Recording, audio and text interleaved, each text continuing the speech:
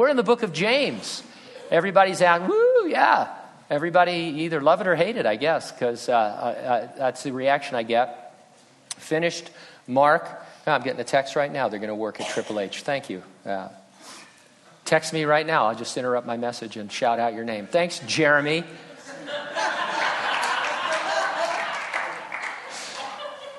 Now the cat's out of the bag. People know they can text me while I'm talking. Don't do it. We're in the book of James. This is going to be a tough morning. James chapter 1, verse 1 is our text. Did he really mean that? Yes, he did. We'll go faster after this week, but one verse. The topic, James introduces himself to his audience as a bondservant of God and of the Lord Jesus Christ. The title of our message, the name is Bondservant. James Bondservant. Thank you. Top 5 for sure. Yeah, that's a top 5.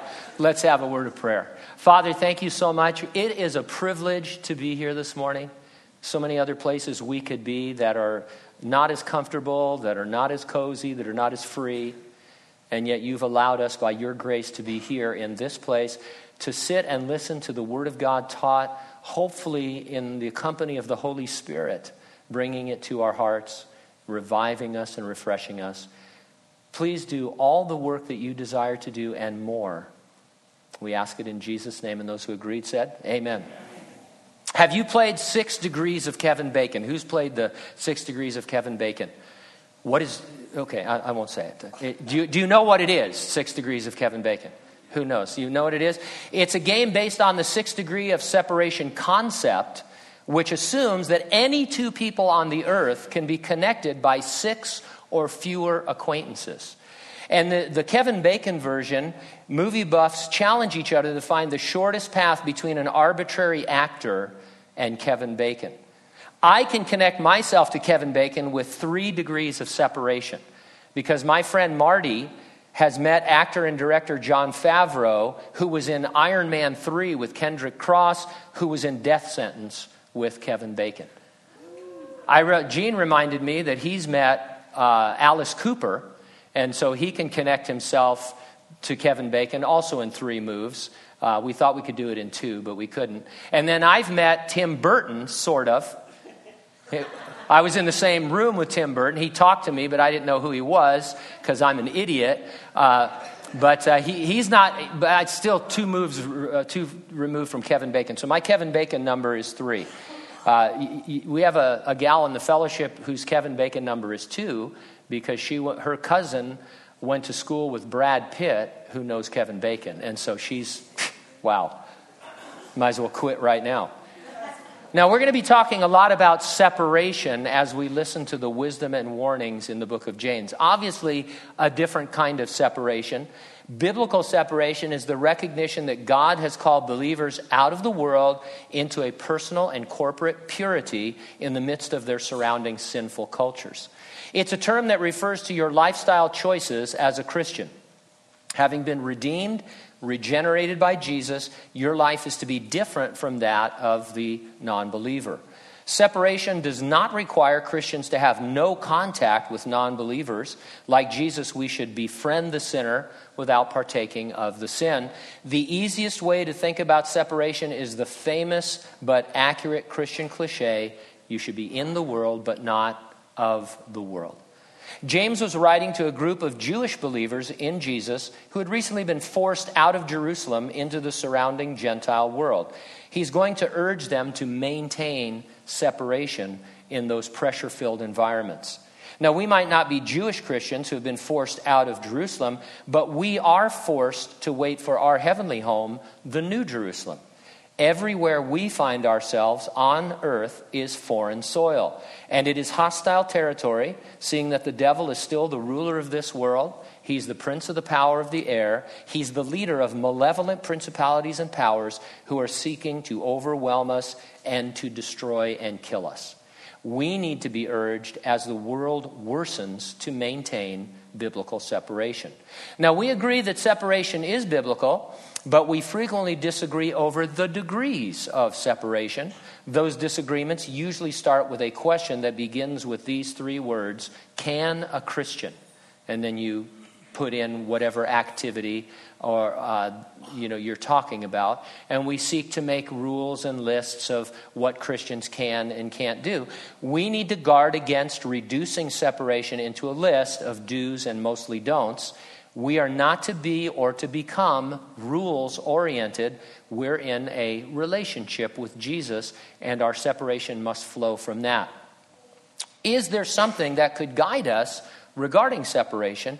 Some starting point that will keep us from becoming either too lax or too legalistic? Well, I'm going to suggest two such guidelines from the starting point of the book of James from verse 1.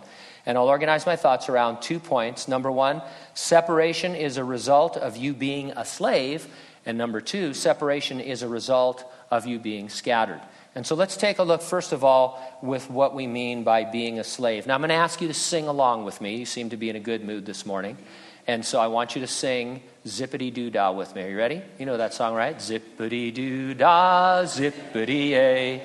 My, oh my, what a wonderful day. Plenty of sunshine headed my way.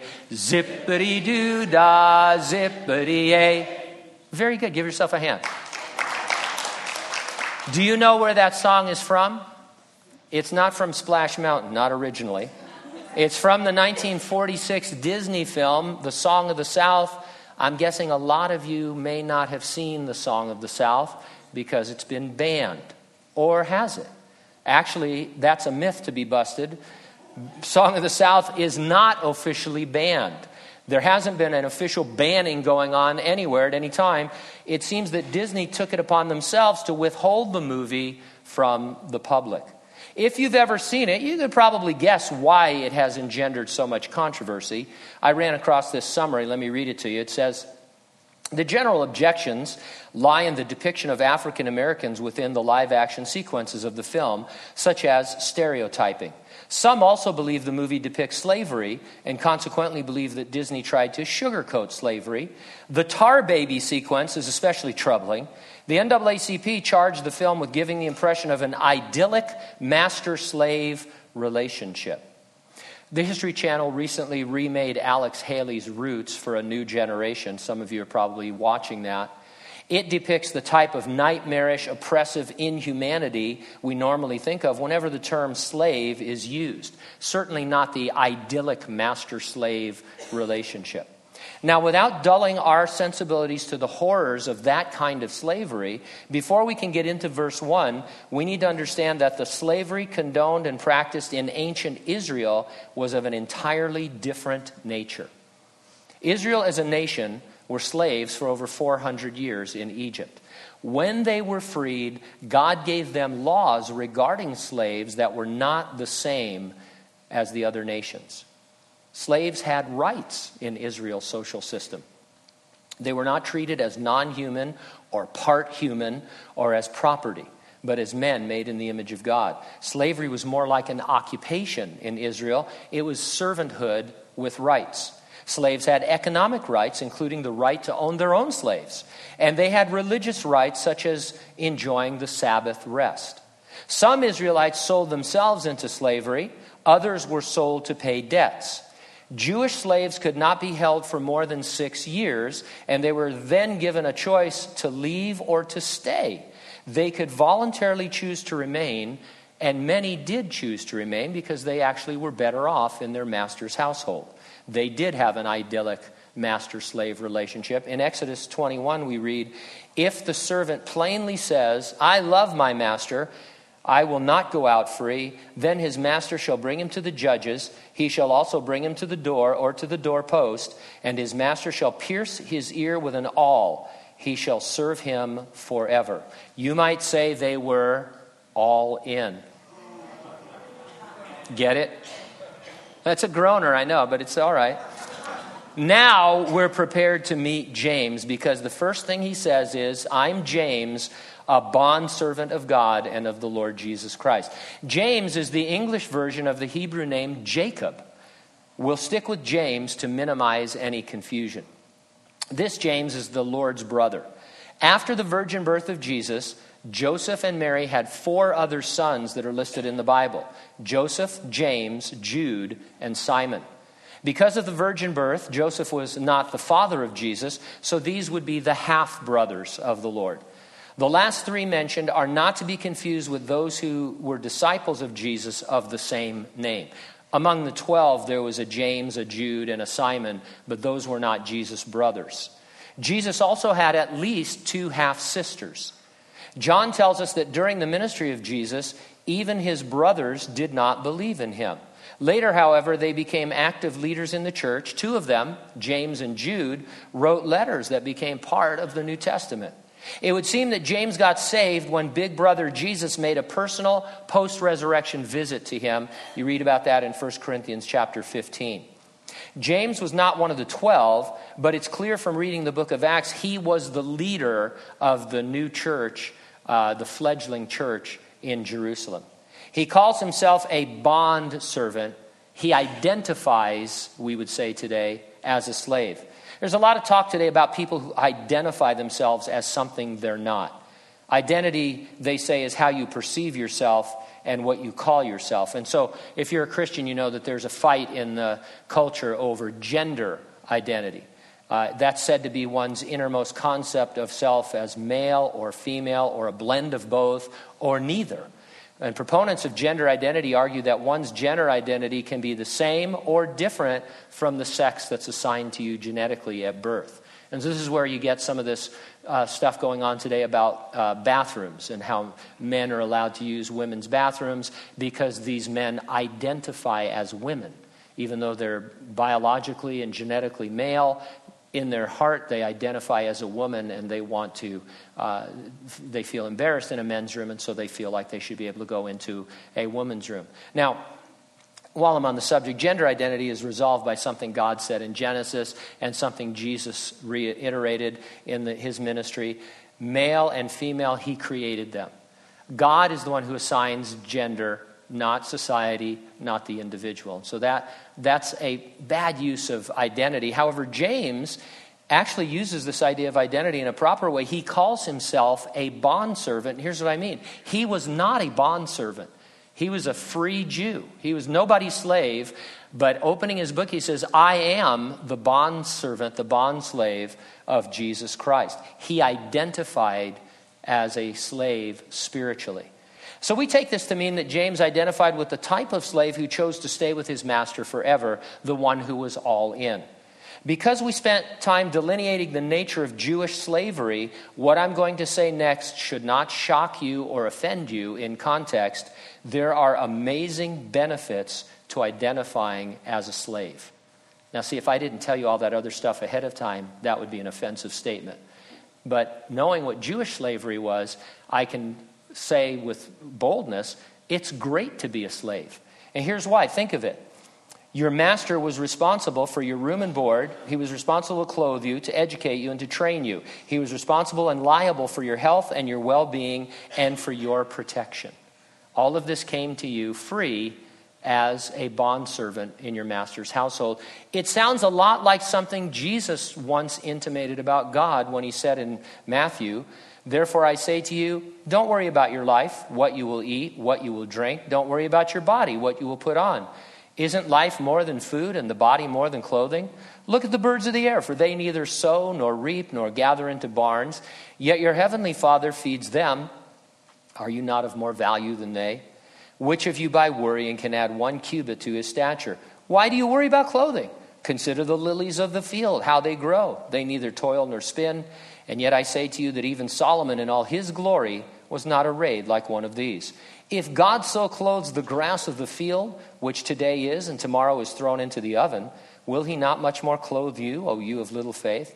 Therefore do not worry, saying, what shall we eat, or what shall we drink, or what shall we wear? For after all these things the Gentiles seek. For your heavenly Father knows that you need all these things. Seek first the kingdom of God and his righteousness, and all these things shall be added to you. And so Jesus is sounding very much like God is the master and we are the slave, and everything that we need is provided for us to the point that we don't even have to worry about it. Why do we in fact worry about these very things? Why does this occupy 90% of my thought? What I'm going to eat and wear and live and all these kinds of things? Well, it's because I don't identify as a bondservant. If I did, I'd know that everything pertaining to my daily life must be provided by my master. And so I would think, hey, it's not up to me what I eat, drink, wear, live. God's going to have to lead and guide because I'm committed to him. And so if you're God's bondservant, here's something else. None of your endeavors can ever fail. Nothing you do can ever fail as a bondservant. Now, I've had many failures in my life, and while I'm not planning to, I'm sure I'm going to have a slew more before it's over. But those are times when I'm operating as self-employed rather than a slave. If God is leading me and I am obeying him, I can't help but succeed. Now, success spiritually isn't always what we think. It doesn't always look like success. It can, in fact, look like failure outwardly to the untrained eye. The example I would use in the Old Testament would be Jeremiah. He had about a 40-year ministry, no real converts, always persecuted. Nobody listened to him. He was thrown into a cistern once, left to die, had to be rescued. He yet did everything that the Lord told him to do, said everything that the Lord told him to say. His message was a dark one. You're going into captivity in Babylon. And guess what happened? They went into captivity in Babylon. Well, we would say that he was a tremendously successful prophet, one of the great prophets. We wouldn't want to be him because outwardly he had a tough time of it, but obeying God brought him spiritual success. We also read from Exodus that being a bondservant was a personal choice and that it involved your ear. Identifying as a spiritual bondservant, that's a personal choice involving your ear, only in this case your ear has to do with hearing the word of God. While we're singing, do you remember the Donut Man song? I like the Bible. Who remembers that? Anybody? I like the Bible. I like the Bible because I read it and I do it. I read it and I do it. No, I'm just kidding. Later in this letter, James is going to make his famous remark, be doers of the word and not hearers only. I'm a bondservant when I read it and I do it. Now, while a Jew made a one-time commitment, lifetime commitment to being a bondservant, we must identify as a bondservant over and over again. I think this is where we forget this. So if you're a Jew, it's like this is a physical commitment. I'm a bondservant. My ear's been pierced. That's it. I live in that relationship. But as a Christian, we kind of get lax in our serving and in our thinking of ourselves as bondservants. We think of ourselves as free and able to make our own decisions and go our own way and this kind of thing. We need to be reminded, and we need to remind ourselves from time to time that we have decided to be voluntary slaves. Every time I'm faced with a decision regarding an attitude or an action, I can obey the word of God or I can disobey and take on life by myself. And so this is, it's a situation that's ongoing with us. When I choose to function as the bondservant of God and of the Lord Jesus Christ, separation from the world follows from that decision. In other words, I don't decide that I don't go to movies anymore and therefore I'm a bondservant. I decide I'm a bondservant and I look at the movies I go to, or if I want to go to any movies, because I'm so busy serving the Lord and trying to please him. I want to see how all of this stuff fits in to that lifestyle. And so you can't really preach against these things. You can't be the Holy Spirit for somebody else and tell them what they can and can't do. What you can say is, do you realize that you are the bondservant, the bondslave of Jesus Christ? And what is your degree of separation from the world? Because all of us need to have some degrees of separation. I need to relate to Jesus as my benevolent master, identify as his bondservant, and then I will make decisions about everything that are consistent with pleasing him, and I will find myself separated by various degrees from the surrounding sinful culture. And that brings us to the second thing, being scattered. Now, San Bernardino is my hometown. I grew up there from the age of 3 when we moved from back east till I was 30 years old and came here. I lived in Riverside for a couple of years. Lived up in Running Springs for a short time. But San Bernardino, that's my hometown. That was the San Bernardino theme song right there. So I feel totally uncomfortable in San Bernardino now when I visit. Everything changed, and I wasn't there to change with it. Everything changed, and I wasn't there. Last time I was down there driving around showing people the sights.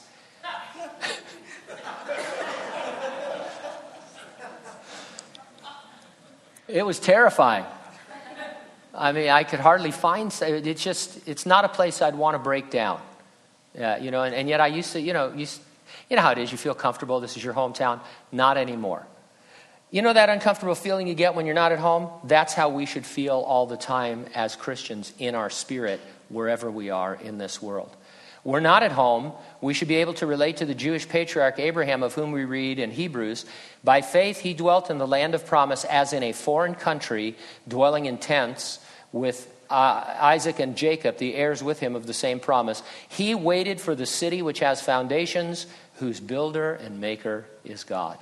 And so Abraham, once the Lord got a hold of him, was never comfortable on the earth because he was always headed home. James is writing to a very unique audience. We're going to meet them at the end of verse 1. They're the 12 tribes scattered abroad. Now, the 12 tribes means the physical descendants of the Jewish patriarchs. This isn't a mystical title. It's not even metaphorical. It is not a name for believers of all ages. He literally really is writing to Jewish Christians. Now, we see by extension, it has application to us. He's writing to Jewish Christians scattered in the world who are, scattered out of Jerusalem. And we can see in that we're being scattered out in the world on our way to the New Jerusalem. So there's points of context. Not that the book isn't for us, but we need to be careful. This will help us make some decisions later on in the book when he makes certain statements to know who his audience actually was. So he's writing to these Jews. We would call them Messianic Jews. They are Jews who had received Jesus Christ as their Savior and Messiah. The first Christians were all Jews. It started on the day of Pentecost when the 120 disciples gathered in the upper room, began to praise God in known languages from all the areas around them, and Jews were there on that temple, in the temple for that feast, and they heard God being praised in their own language. And on that day, Peter presented the gospel, and 3,000 of those Jews were born again and became Messianic Jews, completed Jews, or like Marty Goetz liked to say, Jews born anew, which I like that. Not too long after that, 5,000 more were saved.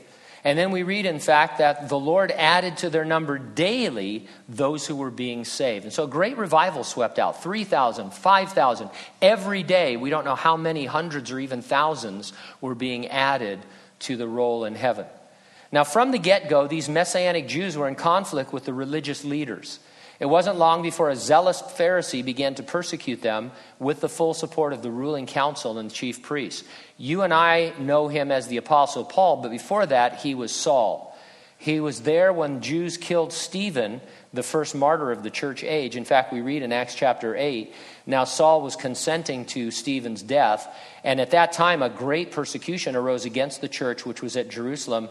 They were all scattered throughout the regions of Judea and Samaria, except the apostles. For Saul made havoc of the church, entering into houses and dragging off men and women, committing them to prison. And so this great persecution broke out, led by Saul. They were scattered. The word means they were dispersed like seed. It's from a Greek a root word that's diaspora, or diaspora if you prefer. I don't know Greek. You figured out after 30 years I don't know anything about Greek, right? It's all Greek to me, means a lot to me. So let's say it's the diaspora, which is why you'll sometimes hear this group referred to as the diaspora. It means Jews that are scattered outside of Jerusalem.